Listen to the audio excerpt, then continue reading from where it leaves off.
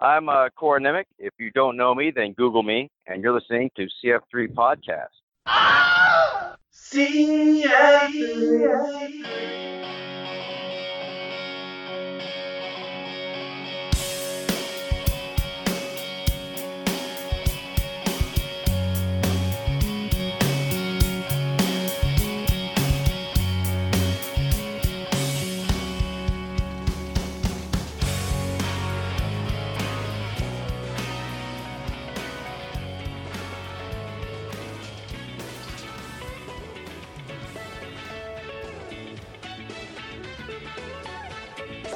Cora Nemick can't lose, and neither can we when a memorable actor such as Corin graces us with his presence on CF3. That's Cult Fans, Films, and Finds, the podcast that spotlights a new cult, B, or horror movie film fan like us, or an industry professional, and asks them to help us review our movie of the week. These are cult fans discussing cult films. And finally, in our weekly Cult Finds segment, we'll deliver newsworthy items that we dug up from around the web.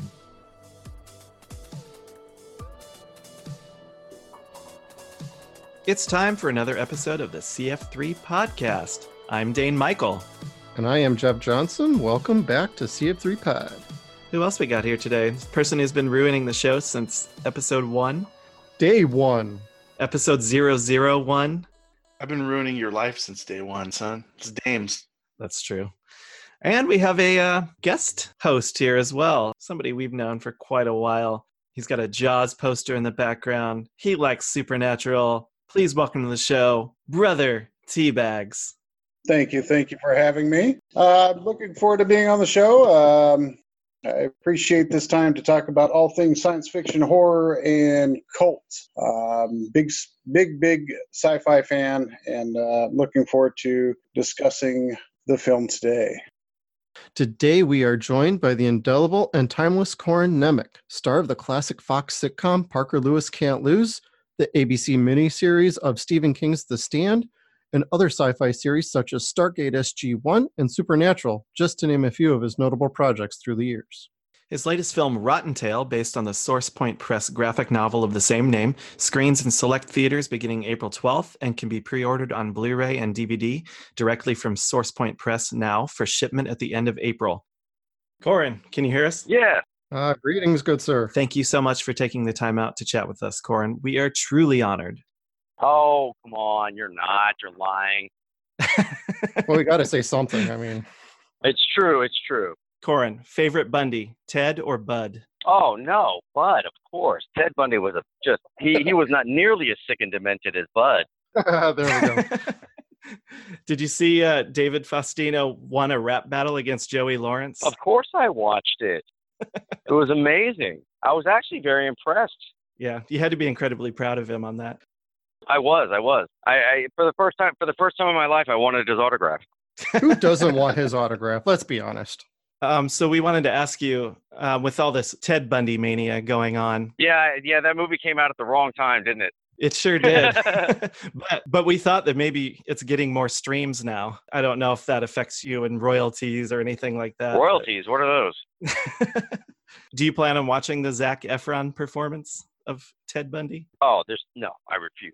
Too painful going back into that mindset? No, not at all. Actually, making the movie was very disturbing, to be honest. But I'm happy for him to have the opportunity to play the character that I put my trademark on. That's a great answer. I was going to say, how do you go about preparing for a role like that? Well, I mean, that one, I just watched as many interviews and stuff with him as possible so I could kind of get a vibe of what he was all about. And actually, I got the most out of some moments when they had the live court stuff and they showed him. And it was these quiet moments when he kind of broke character, because he was always in this weird character. The guy was definitely, well, I wouldn't say schizophrenic because he knew what he was doing, but he had two distinct personalities. And there was moments where he would kind of break character. You could see this darkness come over him. And that's where I found most of what I needed to, create that character. Excellent. Awesome. Well, I watched it last week, and I just want to let you know I thought you were incredible. So thank you. Thank you for that. Yeah, we wanted to also check out with you. What are some of your favorite roles that have stood out to you personally or professionally through the years? Well, there was one I did that was based on another mass murderer called Richard Speck. It was a lot of fun to do. He was really, really a twisted fucker, but it was a really well-written piece, and I enjoyed it very much. But, other than that, I mean, The Stand was definitely, up there for sure. Playing Harold Lauder was a great privilege, and worked with an incredible cast. I Know My First Name Is Steven was a really big one for sure, which I got the Emmy nomination for when I was like 16. And Parker Lewis was obviously a lot of fun. But this film coming out, Rotten Tail, oh my God, this is, I mean, what a great character. It's going to be so funny. I'm very excited about it. So speaking of Rotten Tail, how did you come to be involved in that project? And what did you see first? Was it a script or the graphic novel? Well, no, they sent me the graphic novel, but it was the script first. But just the idea of working on a graphic novel, because sometimes the graphic novels, when you read them, they don't translate the same as the script reads, But because you need, generally speaking, quite a bit more information in the scripts, because it's a visual thing that you're doing in a graphic novel. A lot of it is. But the character is going to be so much fun. I mean, my character is this nerdy scientist who gets bitten by a mutated rabbit in his lab, and he slowly morphs into a half man, half rabbit. And the character of Rotten Tail is just, I mean, what an experience. I mean, we have plans on doing a follow-up to it, which I really hope comes through. And it's just, when you see this thing, oh my God, it is a scream, an absolute scream. Yeah, half of us have pre-ordered it already. Yeah, the trailer looks insane on that one. They actually did a pretty good job of making you look nerdy.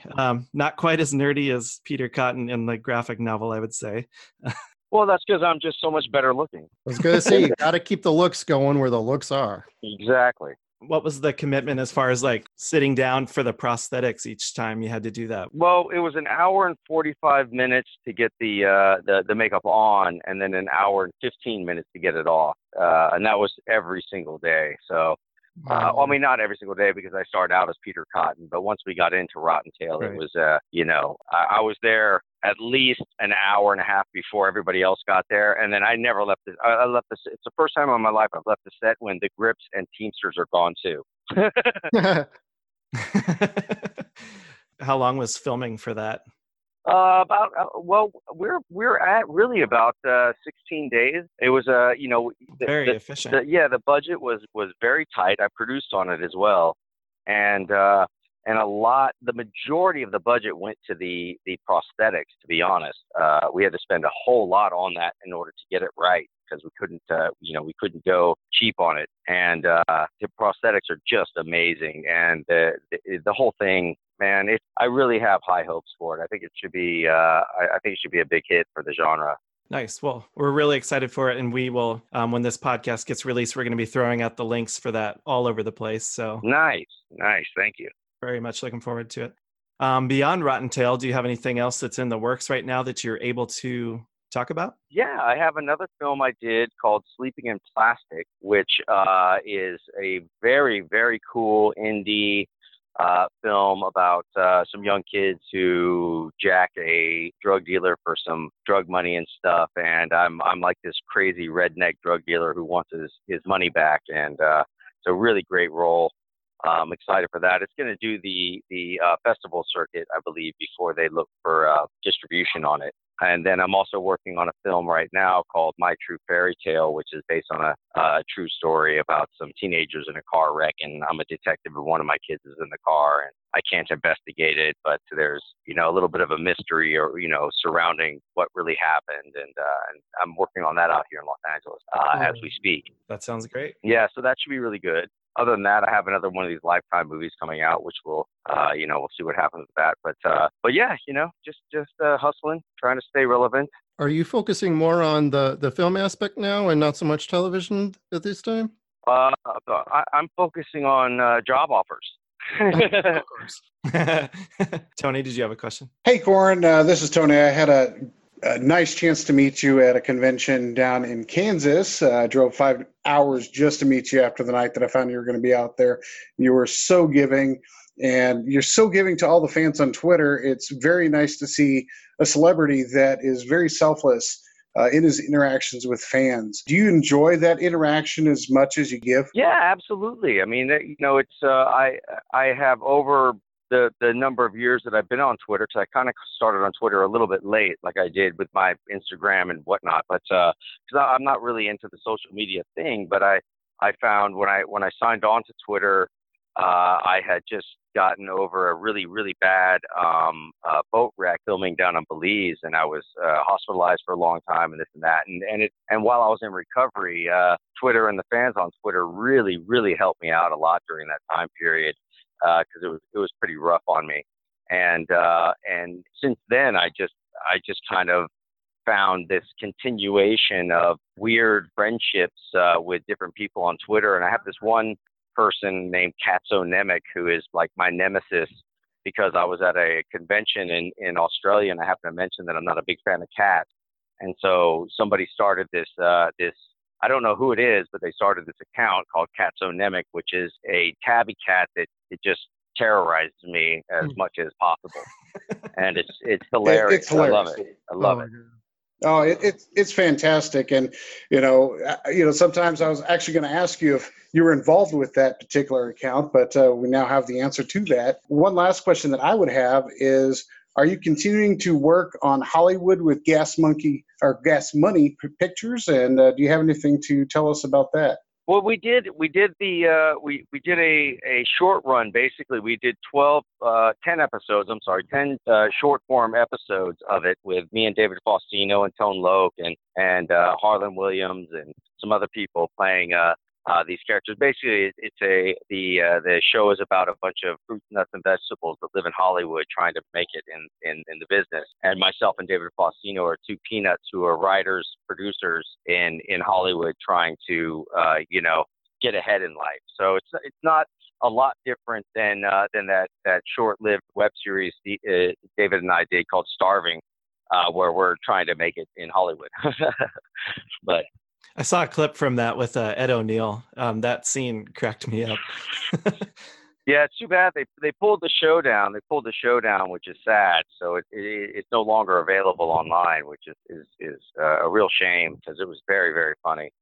Where can people find you on social media? Yeah, at I am Corin Nemec. It's the letter I, the letter M, and then Corin Nemec on Twitter. And then also the letter I, the letter M, Corin Nemec on Instagram as well. I am Corin Nemec.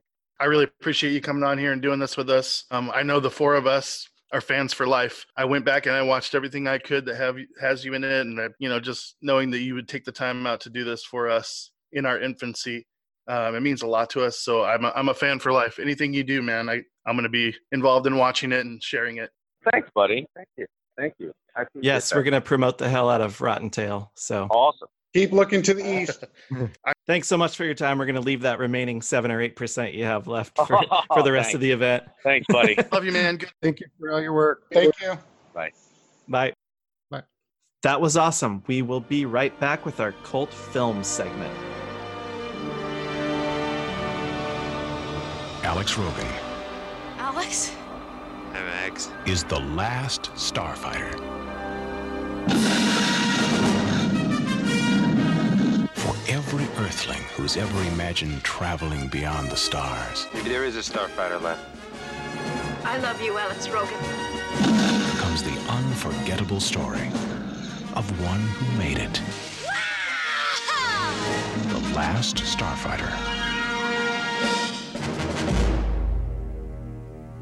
And welcome back to Cult Films. Today we are discussing the 1984 movie, The Last Starfighter. Welcome to Starlight Starbright 1984. Alex Rogan and his family live an easy and calm life in this out-of-the-way trailer park. Alex is eager to move on to bigger and better things. One day, Alex has plans to party with his girlfriend and his friends, but as what happens in most lives, shit happens, and somebody's got to deal with it. And who are you going to call? You got to call Alex Rogan to fix your electric. You got to have him fix your toilet. Got to have him do everything. So he has to ditch out on his friends. Towards the end of the day, though, he seeks out refuge in a brand new arcade game at the diner that they have next to the trailer park called the Starfighter. In this game, it's got an unusually high game score, and he, through sheer luck And it's pure skill, as we all did as kids playing video games. You plug away or you quit until you break that score. He broke the score. Everybody in the trailer park was there to root him on, including his dick of a brother. And it was a big celebration. It was good times, but it all came crashing down a little bit later when his mom gave him the bad news and the letter of denial regarding his loan, that he would not be able to go and leave the park. He wouldn't be able to go to the college he wanted to. He couldn't really leave. He left the house frustrated, and when he left, he meets the mysterious inventor of the Starfighter game. This person is extremely eager to meet this person who broke the score and bestow them an incredible surprise honor. Please just get in the car and I will take you to where magic awaits. Alex is whisked away on a bold and dangerous journey that challenges his dreams for more out of life or the safety of home. Is he ready for this? Is he ready for life? Or is he ready to become the last Starfighter? Are you ready for this? And Tony, were you ready for this? Absolutely. Yeah, I do very much love the premise of this film. Boy is good at video game. Boy is rejected by his college of choice. Boy learns that video game is a recruiting tool for intergalactic starfighter pilots. This like the classic tale, you know. I did some research on this. Surprise, surprise. What? Oh my God. Because when he's playing that video game towards the beginning, I was like, these graphics look really good for arcade games, I think, for anything they would have had access to in 83, 84. And so I looked up what the actual like award-winning games were for the 6th annual arcade awards. Those were held in 1985 for the games released at the time that Alex would have been playing, 83, 84. Star Wars won Best Arcade Game. And so I looked up the graphics for Star Wars, and they are not as good as The Last Starfighter. Hate to say it. Anybody agree on that? Does anybody remember playing video games back then? I remember playing those back then. Yep. Tony? Absolutely. And you know, in this particular movie, when that game came out, I was in awe. And I had played the actual Star Wars game, and the controls of the Last Starfighter game and the fact that it never came out, you know, it didn't come out in any real form, just devastated me. I was looking forward to it. And the fact that it never came into realization is ridiculous. In fact, had they promoted or built, I should say, the game before the movie came out, that movie would have made huge money, and bigly money, if you will. If they would, that's a good point. If they would have came out with a video game, a working video game that they could have promoted to say, hey, play the game. Maybe you'll go amongst the stars with Alex Rogan. But I think it was something lost. The technology wasn't quite there. But I was devastated as a kid. You mean it wasn't E.T.? So when they're crowding around watching him play that video game, I thought to myself, this is the original, we've got a Donkey Kong kill screen coming up. So that was the original, like people actually like crowding around to watch somebody at an arcade. Well, you know, and Alex and Maggie, after, you know, he bests the game, are sitting back and people are walking back to the trailers and they're, hey, Alex, good job. You know, that was fantastic. And I'm just like, how small of a world is it when a guy beats a video game that everyone's high-fiving him and it's the best night that the trailer park has probably seen in years. And like, I mean, you got to be nostalgic for times when that could actually happen instead of everybody just playing the game remotely and watching it on Twitch, you know. So Centauri, played by the late Robert Preston, he very much seemed to me like a mashup of Harold Hill, who was his famous character in The Music Man. We've Got Trouble right here in River City. And Tom Baker's Doctor in Doctor Who. I thought he was probably trying to go for like some blend of those. He's like, how can I bring sci-fi to my Music Man character? And, oh, Tom Baker, that makes sense. He's going to whisk me away to space. And there's also a little bit of Obi-Wan in there for obvious plot-related reasons. And Han Solo. Yeah, true, I guess. True. Proving the reach of Baker is extensive. Yeah. The game that Alex winds up playing was supposed to be delivered to Las Vegas instead of Tatooine, or the trailer park where Alex lives. Trailer park called Trailer Park. We know what Dane's thinking. He wants to go someplace filled with desert and hot air. Now I'm thinking that this is going to be one of the first of many times that I compare this film to like the original Star Wars trilogy. So, what do you guys think of that star car? We'll start with you, Jeff, because you are the car guy.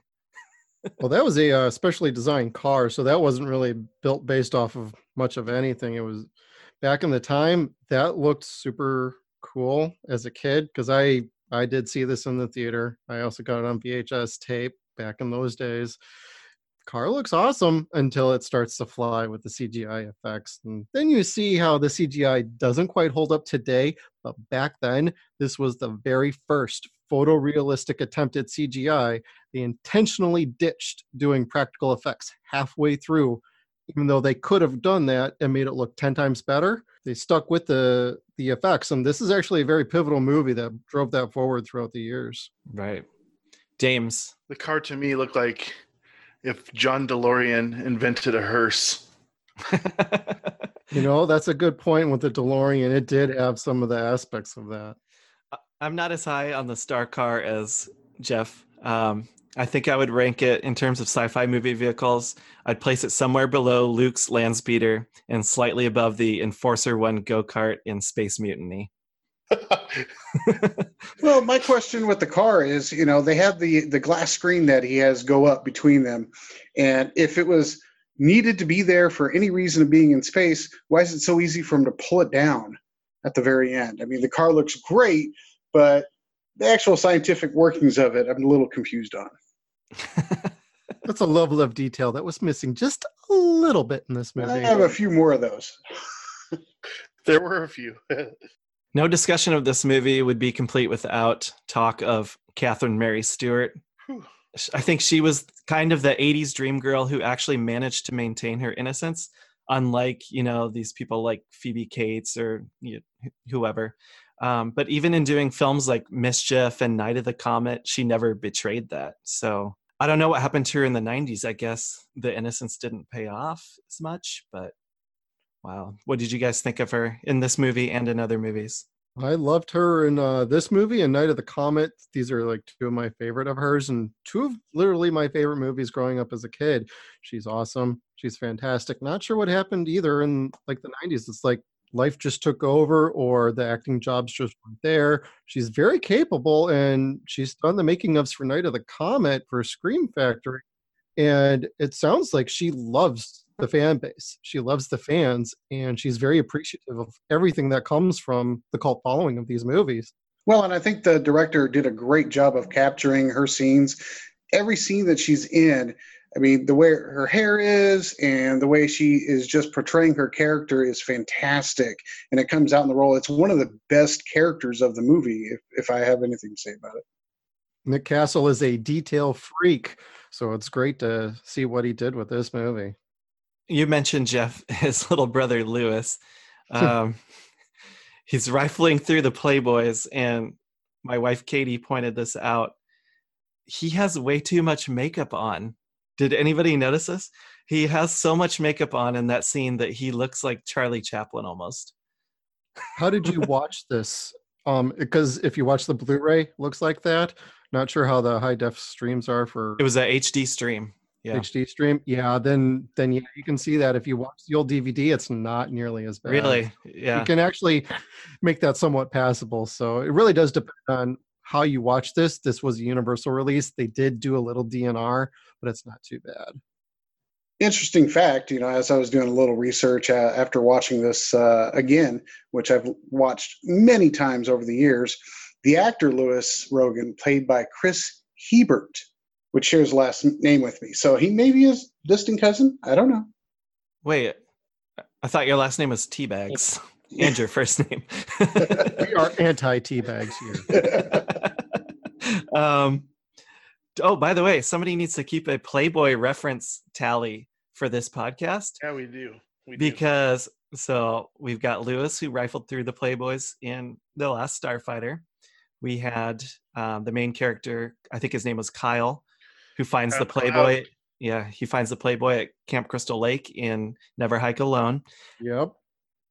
Playboy model Bobby Breezy from Mausoleum. Prove it. I haven't seen it. I can't find it. Well, then you're not doing your job. You're not doing the research for this podcast, sir. I know. Are you doubting horror expert John Cohorn on that point? I wouldn't. John, I wouldn't dare. We believe you, John, Yep. but Damon does not. He needs to get some work done. So we're Produce at it. a 50% Playboy reference rate in this podcast, and somebody, Dames, I'm going to put you in charge of making sure we never miss one that's actually there. Okay. All right, you got it. Is this something only I would think of? That when Alex's temporary body, Beta, is generated under the covers, so he pulls the blanket off to reveal his developing face. But for whom? He does it after she leaves the room already, and he does it just very briefly. I'm Yeah, like, maybe oh. I changed my mind. Maybe I want to look like her. I'm like, oh, Way that's better looking than Alex. I'm like, that's for the benefit of the audience only. That just pulled me right out of the movie.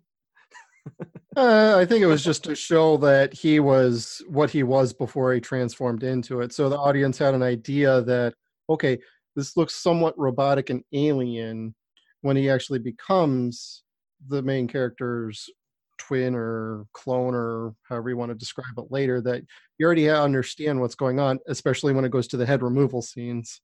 Oh, the head removal scenes are great. What'd you guys think of Greg in this episode of Starfighter? Mr. Dan O'Hurley, otherwise known as the Old Man from RoboCop 1 and 2. I thought the interaction between Greg and Alex Rogan was fantastic. You know, when you have a human and an alien interacting the way that they do, I mean, that's the bulk of the best parts of the movie. You know, I akin it to The Enemy Mine. You know, you remember the movie Enemy Mine with Dennis Quaid and Louis Gossett Jr. Yeah. I mean, that movie, I put those two movies together. I know that, you know, one's more of a family movie, one's more of straight sci-fi. But when I think of the interaction between the human and the alien, I put those two together, and I really enjoy the interaction between Greg and Alex. I agree with that. And I think easily the best parts of this movie are in outer space. My score, when we, get to that, is going to be affected by the dynamic of them going back and forth between Earth and outer space / Rylos or whatever. Anytime they go back to Earth, I found myself completely disrupted and taken right out of the story. Was not a fan of them shuttling us back and forth between those environments.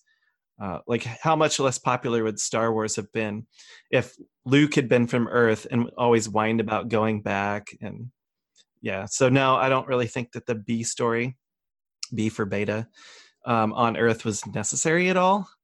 I would have actually preferred that they found a way to bring Catherine Mary Stewart up into space at the beginning and not just at the tail end. Yeah, don't get me started on that. I mean, the whole truck running into the bad guy ship, and then she just shows back up at the trailer park, and the other guy shows up. Hey, where's my truck? Well, a cop died. A truck, drove into a spaceship, and she just shows back up at the trailer park. How'd she get there? I mean, we don't know. Do we really care? I don't think so. Welcome to the 80s where plot holes came in spades.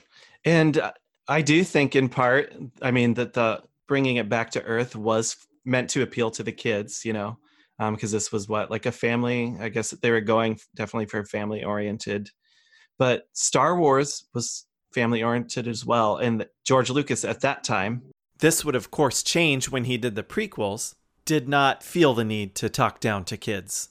Damon. I agree. And Dane, the point that you're making about it being so much on Earth makes it feel like it takes forever for the movie to get going. I mean, that's one thing I noticed. I felt like, man, is he going to do it or not? Why are we still on Earth? Get there already. And if they're going to do that, then I don't think they should have even, I mean, fine, do the B story with Beta on Earth, but don't have him actually come back like he does. That's just ridiculous to me. But I will say, with the one thing that I did enjoy in the Earth scenes was the alien work that they did. The assassin alien, the makeup was fantastic. I think he was the best looking alien in the movie, as far as, how his eyes were on the side of his head. I'm not quite sure when he was dribbling his saliva, if it was rocks. I could never tell when he was, Alex was underneath there, or I should say the Beta, and the rocks and saliva are dropping on top of him. But I thought the actual prosthetics and makeup work for that particular character was fantastic. Yeah. Well, and comparisons aside from Star Wars, they're there in spades. You can't say that they're not there. But you got to understand that they're not trying to rip it off. They're trying to present their own opinion and perspective on how they could do a friendly Star Wars. What I liked about the going back and forth is, yes, that was a bit much. They could have condensed that down. They could have edited it maybe just a little bit differently, kind of, just spread it out a little bit better. But what they were trying to show is that he was so gung-ho about leaving the trailer park and this big adventure and just getting the hell out of there. And I want to do something with my life. I need to do more. But then he keeps being called back. They called him away from partying with his friends. So he's going up there. He's like, okay, this is crazy, but this is somewhat exciting, but I also don't want to die. I want to go home. It's showing that he's scared of anything that's being put in front of him that would be new, some sort of future.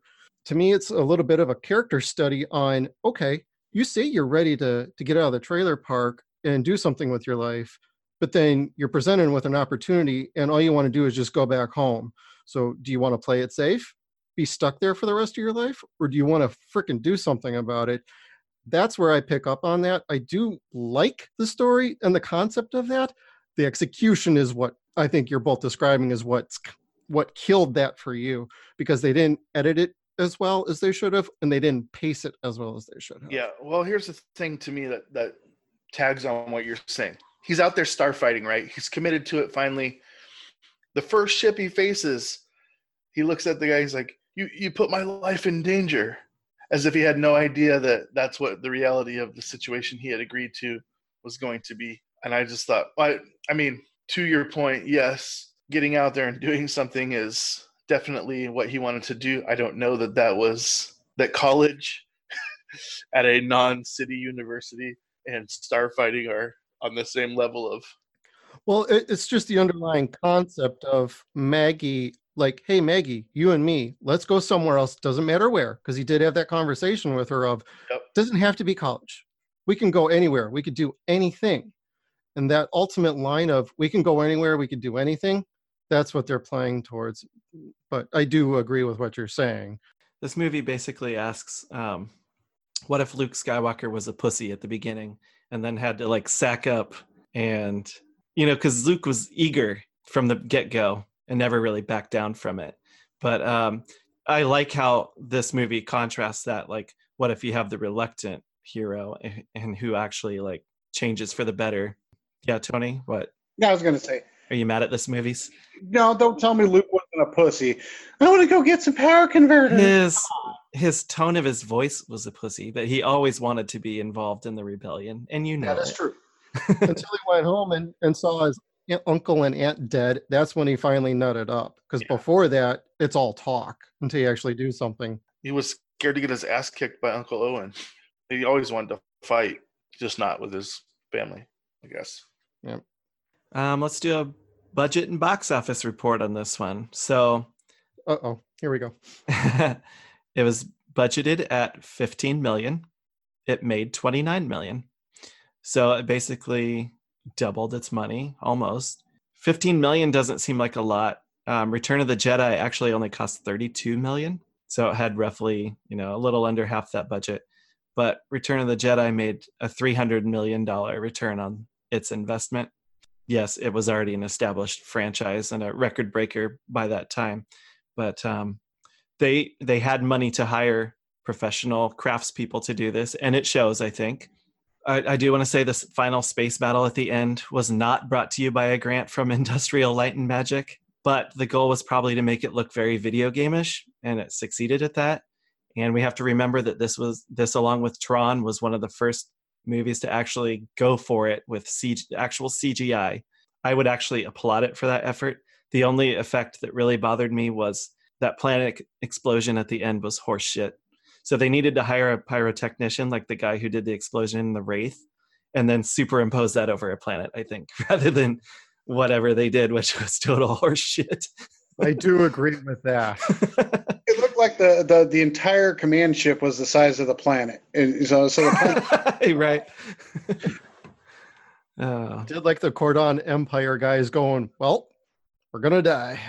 Well, okay, so to talk about that, Lord Krill, every time he had a dramatic line, he had this lens that came over from his helmet, just slapped him right in the face. You'd be like, I don't have any of his lines from that, but every time you would have a dramatic scene, he'd turn to the camera and the glass would come over and slap him in the face. So the main bad guy who was a traitor, his name was Krill, right? Is that Zor. He Zor. was the son of the leader of. He was the son of the original Rylosians, and he betrayed them. He had a cult. He wanted to overthrow his dad and take over everything, and then he ran like a little pussy to their biggest enemies. And okay, Daddy kicked me out, so I need to get some big bad friends to kick him out. Spoiled brat. Complete spoil. Great though in that spoiled brat role. God, absolutely. Get his ass kicked, and what happens? He escapes at the end. And I actually do like that motive for a sci-fi villain. It's good. It's not not overly done or unoriginal. It's good. Well, what do you think about the whole Death Blossom scene? When that starfighter is going round in circles, I almost thought that it almost looked like Alex was going to throw up for just a second, and I think that he should have. And then the whole idea of the helmets. Why are they wearing helmets in space? And then they get to Earth, and then Alex is coming down to meet Maggie, and he's got his helmet all fogged up. What was the purpose of him wearing his helmet? Was it just dramatic effect? Probably. Am I an alien? Am I a human? But I really enjoyed the movie. And, one thing I wanted to point on, because, I enjoy Stargate 1, or Stargate, I should say, SG-1. Stargate also had a universe series. And the basis of that series, one of the main characters, could be taken right out of The Last Starfighter. Eli, one of the main characters in Stargate Universe, is at home on Earth playing a video game, and he beats that video game. And then what happens is Colonel O'Neill from SG-1 shows up at his door and says, hey, you beat this game. We put it out there as a test. We're taking you to space to go on into an adventure. So, the fact that this movie was made in, I believe, 1984, it still resonates today because there are a lot of different movies that can take bits and pieces out of this movie for their own. And let's face it, video game culture is not going away anytime soon. Never. It is not. It's only getting bigger and stronger, more profitable for everyone involved. Except for Doom Annihilation. See episode. God. Check out the archives. It's in there. Yeah.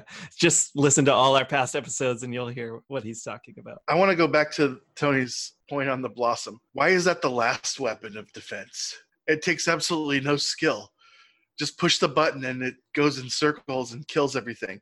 Why would that not be the first thing? Because it exhausts your ammo. They had nothing left after that. I would exhaust my ammo every time if it killed every ship around me. Although I will say it was a good use of props. When Greg finally gets the power back up and the lights on the circuit board light up and his face lights up and hey, we've got power again. We can go back and, attack the command ship. It was kind of one of those moments. And that was, one of the moments I really enjoyed. Although I will say my favorite moment of the movie is at the very end when, they take back off to space. They've got Maggie in the star in the Gunstar, and then Lewis sees the game lighten up again. And he's watching that video game as the gunship goes up and he sees it off in real life and he looks up and he's like, yeah, I love that. It gives me a great feeling and I could leave that movie with, just an uplifting feeling. So with that said, give us your score from 0 to 100 for this. Well, I thought about this and, I find it rewatchable. I can watch this, every couple of years. And when I rewatch it, I always find something that I enjoy a little bit more than I did before. One thing we didn't talk about was the music.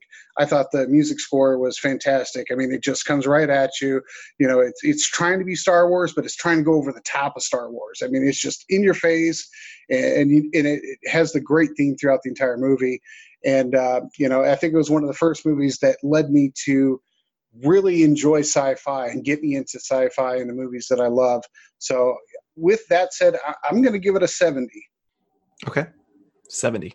Dames, where do you come out on The Last Starfighter? Well, I started out watching it and I felt like I was watching Karate Kid, Mr. Miyagi being a handyman.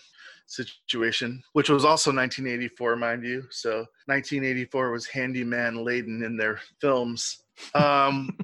We haven't brought this up, but there was also another common 80s one-liner, which is gone now, and it shouldn't be. What the shit?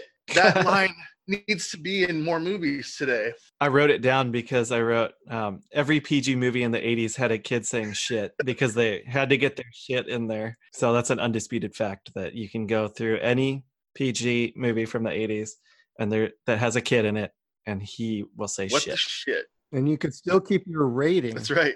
You still could, absolutely. Well, you could keep your PG-13 rating showing like boobs and rape, as we found in The Wraith. So you guys convinced me a little bit. I know it was early CGI, but the CGI honestly looked worse than an 8-bit video game to me. But you guys, I mean, I'm glad they allowed it because we had to start somewhere with CGI. And what they've got today is just a testament to the pioneers who had the guts to go out there first and with bad-looking stuff. The trailer park people that were unaffected by seeing an alien at all, none of them were like, oh my God.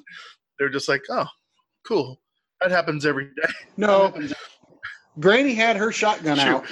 Granny was ready to take him out. And then the one guy, I guess he's maybe a janitor around there or something. He's like, this thing really packs a punch. I'm like, how do you know? You've never seen it before.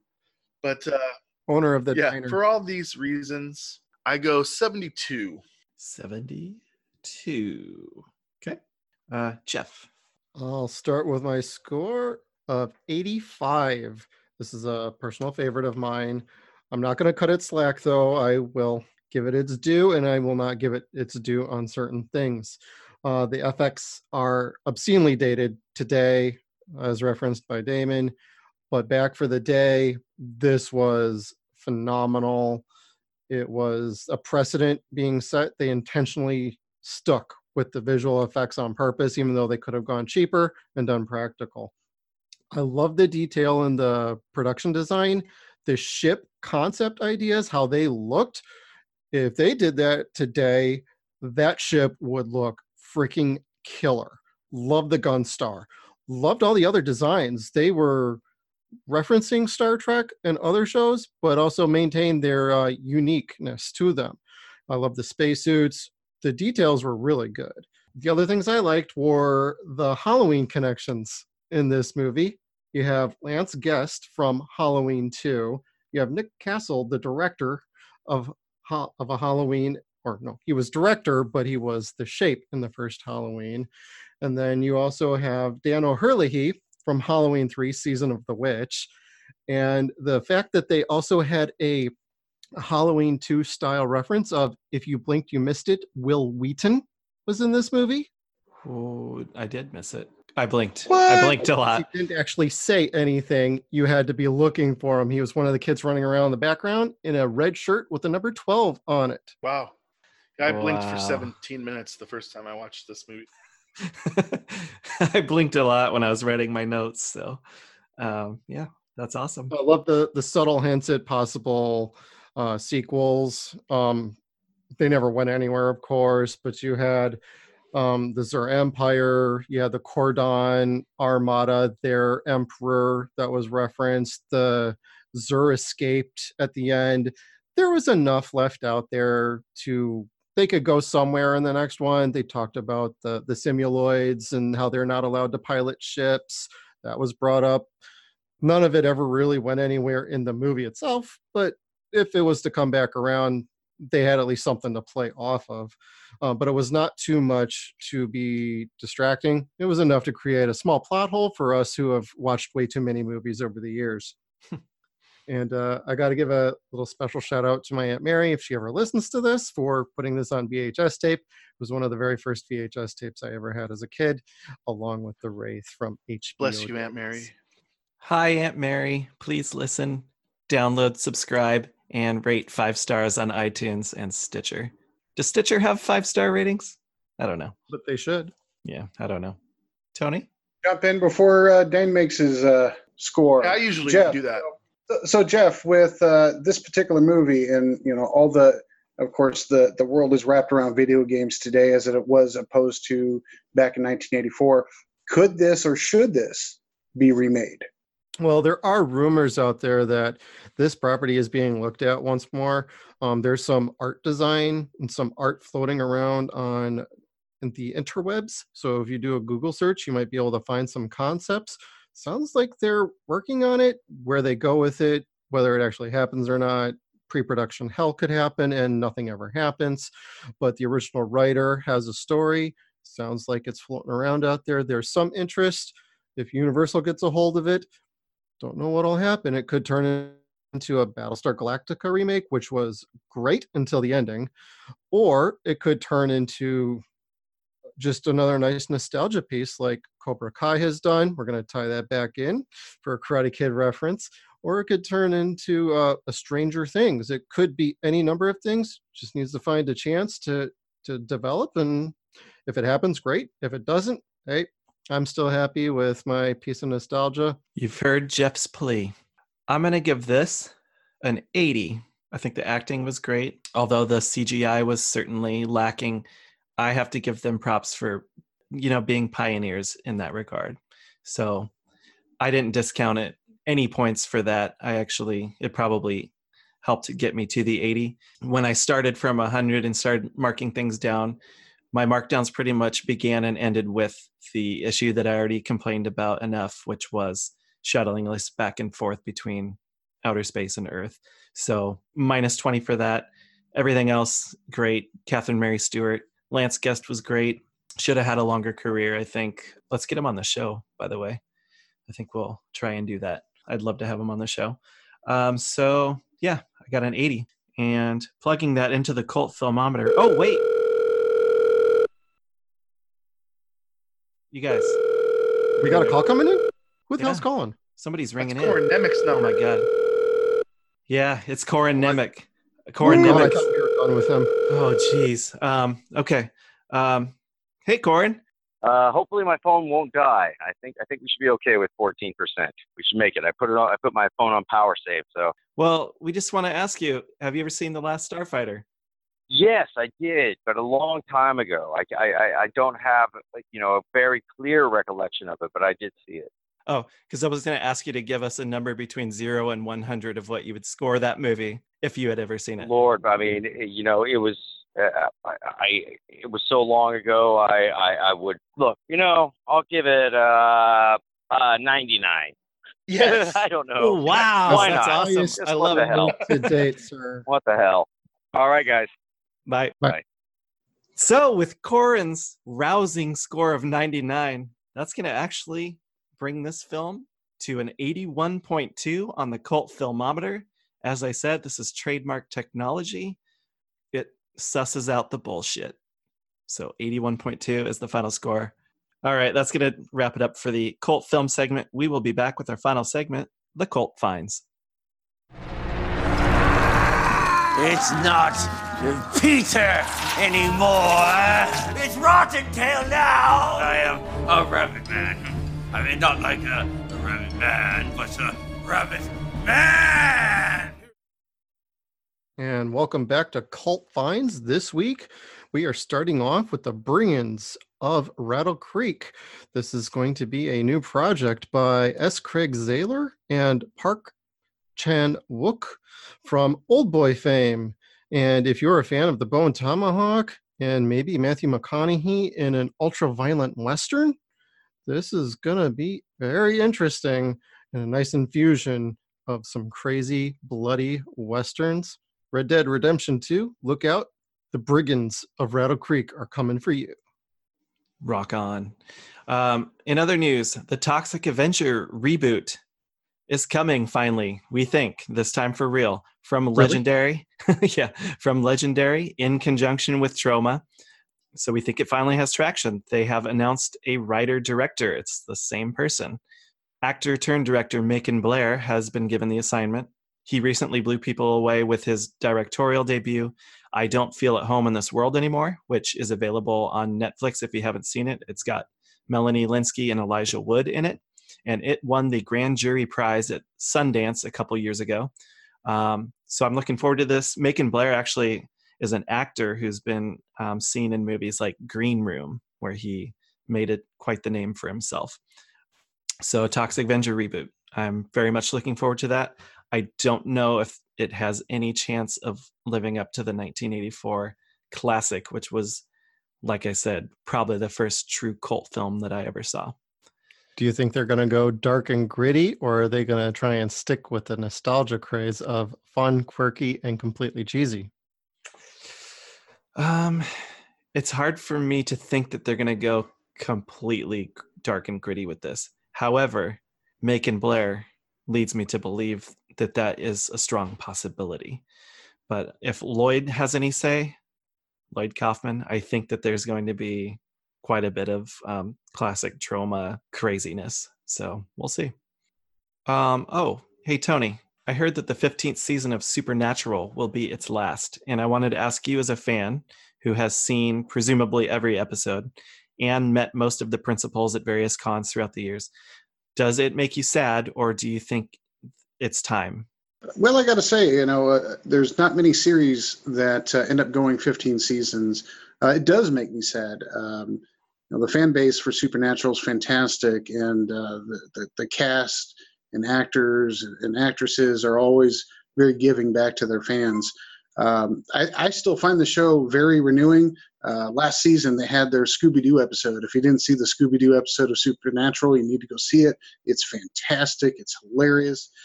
Not only is it Scooby-Doo, but Supernatural together. It's fantastic. This latest season, season 14, we're seeing Jack grow into his own. I want to see that continue on, to see where that goes, because he has the ultimate power and could rival that of God and his sister from past seasons, if you're familiar. So I am sad to see it go, but I also understand that it is time, and they certainly more than extended what they originally were going to do for the series, which I believe was 5 episodes. So it's fantastic. It's going to be one of my favorites, and I enjoy it. At least you have it's presumably going to be an awesome finale to look forward to. Oh, I would think so. Yeah. Hopefully it won't disappoint. Yeah. Absolutely. And the finale of the 5th season was great, because when Eric Kripke wrote that, and it was originally just supposed to be for 5 seasons, that was it. And then they found a way to bring it back, and they always find a way to bring back characters. Jim Beaver's character came back. The mom came back. You had Jeffrey Dean Morgan come back this season for the 300th episode. So I think there's still a lot that you can do with that particular universe, which I know that they tried to do that with the Wayward Sisters spinoff. But I don't think it's going to be completely dead. I think even after the 15th season, there's going to be another Supernatural spinoff. I think you're going to see Jensen Ackles and Jared Padalecki come back and revise their role at some point in some spinoff. You heard it here first, possibly. I'm sure other people have been speculating about that elsewhere on the web, but that's my feeling. Hopefully you did hear it here first. Damon? I have a local one. Special engagement at the Funny Bone. TJ Miller of Silicon Valley, Deadpool, and Mucinex will be here April 18th through the 20th. Let's try and get him to do a show. Absolutely. Yeah, get on that. We're going to close the show with sad news. This seems to be happening every episode now. Rest in peace, director, writer, producer, Larry Cohen. He left us at the age of 77 recently. So much awesome on that resume, you guys. We should do a Cohen movie before the year is up, shall we? Absolutely. What are some of the options that we have floating about? What did this man leave us legacy-wise? We have Q, the Winged Serpent. We have God Told Me To, a personal favorite of mine, and also a very underrated Phone Booth, which I actually really enjoyed that. Got a lot of flack, but I thought that was top-notch. And I just love how just out there the stuff is as a movie. There's not really another movie that I can think of that's quite like that. Wow, what an amazing movie. I've never seen It's Alive, but I'm very familiar with the cover art of the baby carriage or whatever on there. So that's something I'd like to consider as well. But yeah, any of those would be excellent. He was great from the beginning to the end, man. For real. Mm-hmm. I forgot about Phone Booth until you brought that up, but yeah, it's a big one. Amazing legacy. Rest in peace, Larry. So we're going to wrap it up for this episode. Shoot, does anybody have any parting words? Go see Rotten Tail, April 12th. Yes, Rotten Tail, starring Corin Nemec, our guest from this episode. April 12th, we will, let's see here. We're going to give those links. Go to facebook.com/rottentailfilm or also sourcepointpress.com/rottentail-the-movie. I tried it all as one word, by the way, Rotten Tail the movie. It took me nowhere. So you do have to, unfortunately, type that. Or just Google Source Point Press and Rotten Tail. That's how people find things anyway these days. But yeah, that's going to be awesome. Finally, if you do have a question for us, please write us at cf3podcast@gmail.com. Please interact with us as much as possible on Facebook or Twitter. Our handle is @cf3pod. Tony, where can listeners find you if they want to? I'm on Twitter at Tony Teabags. At Tony Teabags. Beware, he posts a lot of memes. Just meme it. I do. Thanks for having me, guys. Thanks for joining us and yes, thank you. Putting in the research on The Last Starfighter. Peace out, y'all. Say your goodbyes, people. What are you waiting for? Goodbye, everybody. Thank you for a great show. See what I We read? didn't eat you anyway. Tony, what was that quote? What the shit? No, the other one. One gun star against the whole armada? It'll be a slaughter. That's the spirit. Jeff, do you have a sonnet this week? Please do. Come on, Jeff. About the grind of going back to work. All right, Vato. If you want a limerick, I got something for you, I say. This is the down low from the 414. You need to drop it, deuce, and let it loose. Throw it up, throw it out. That made my day, man.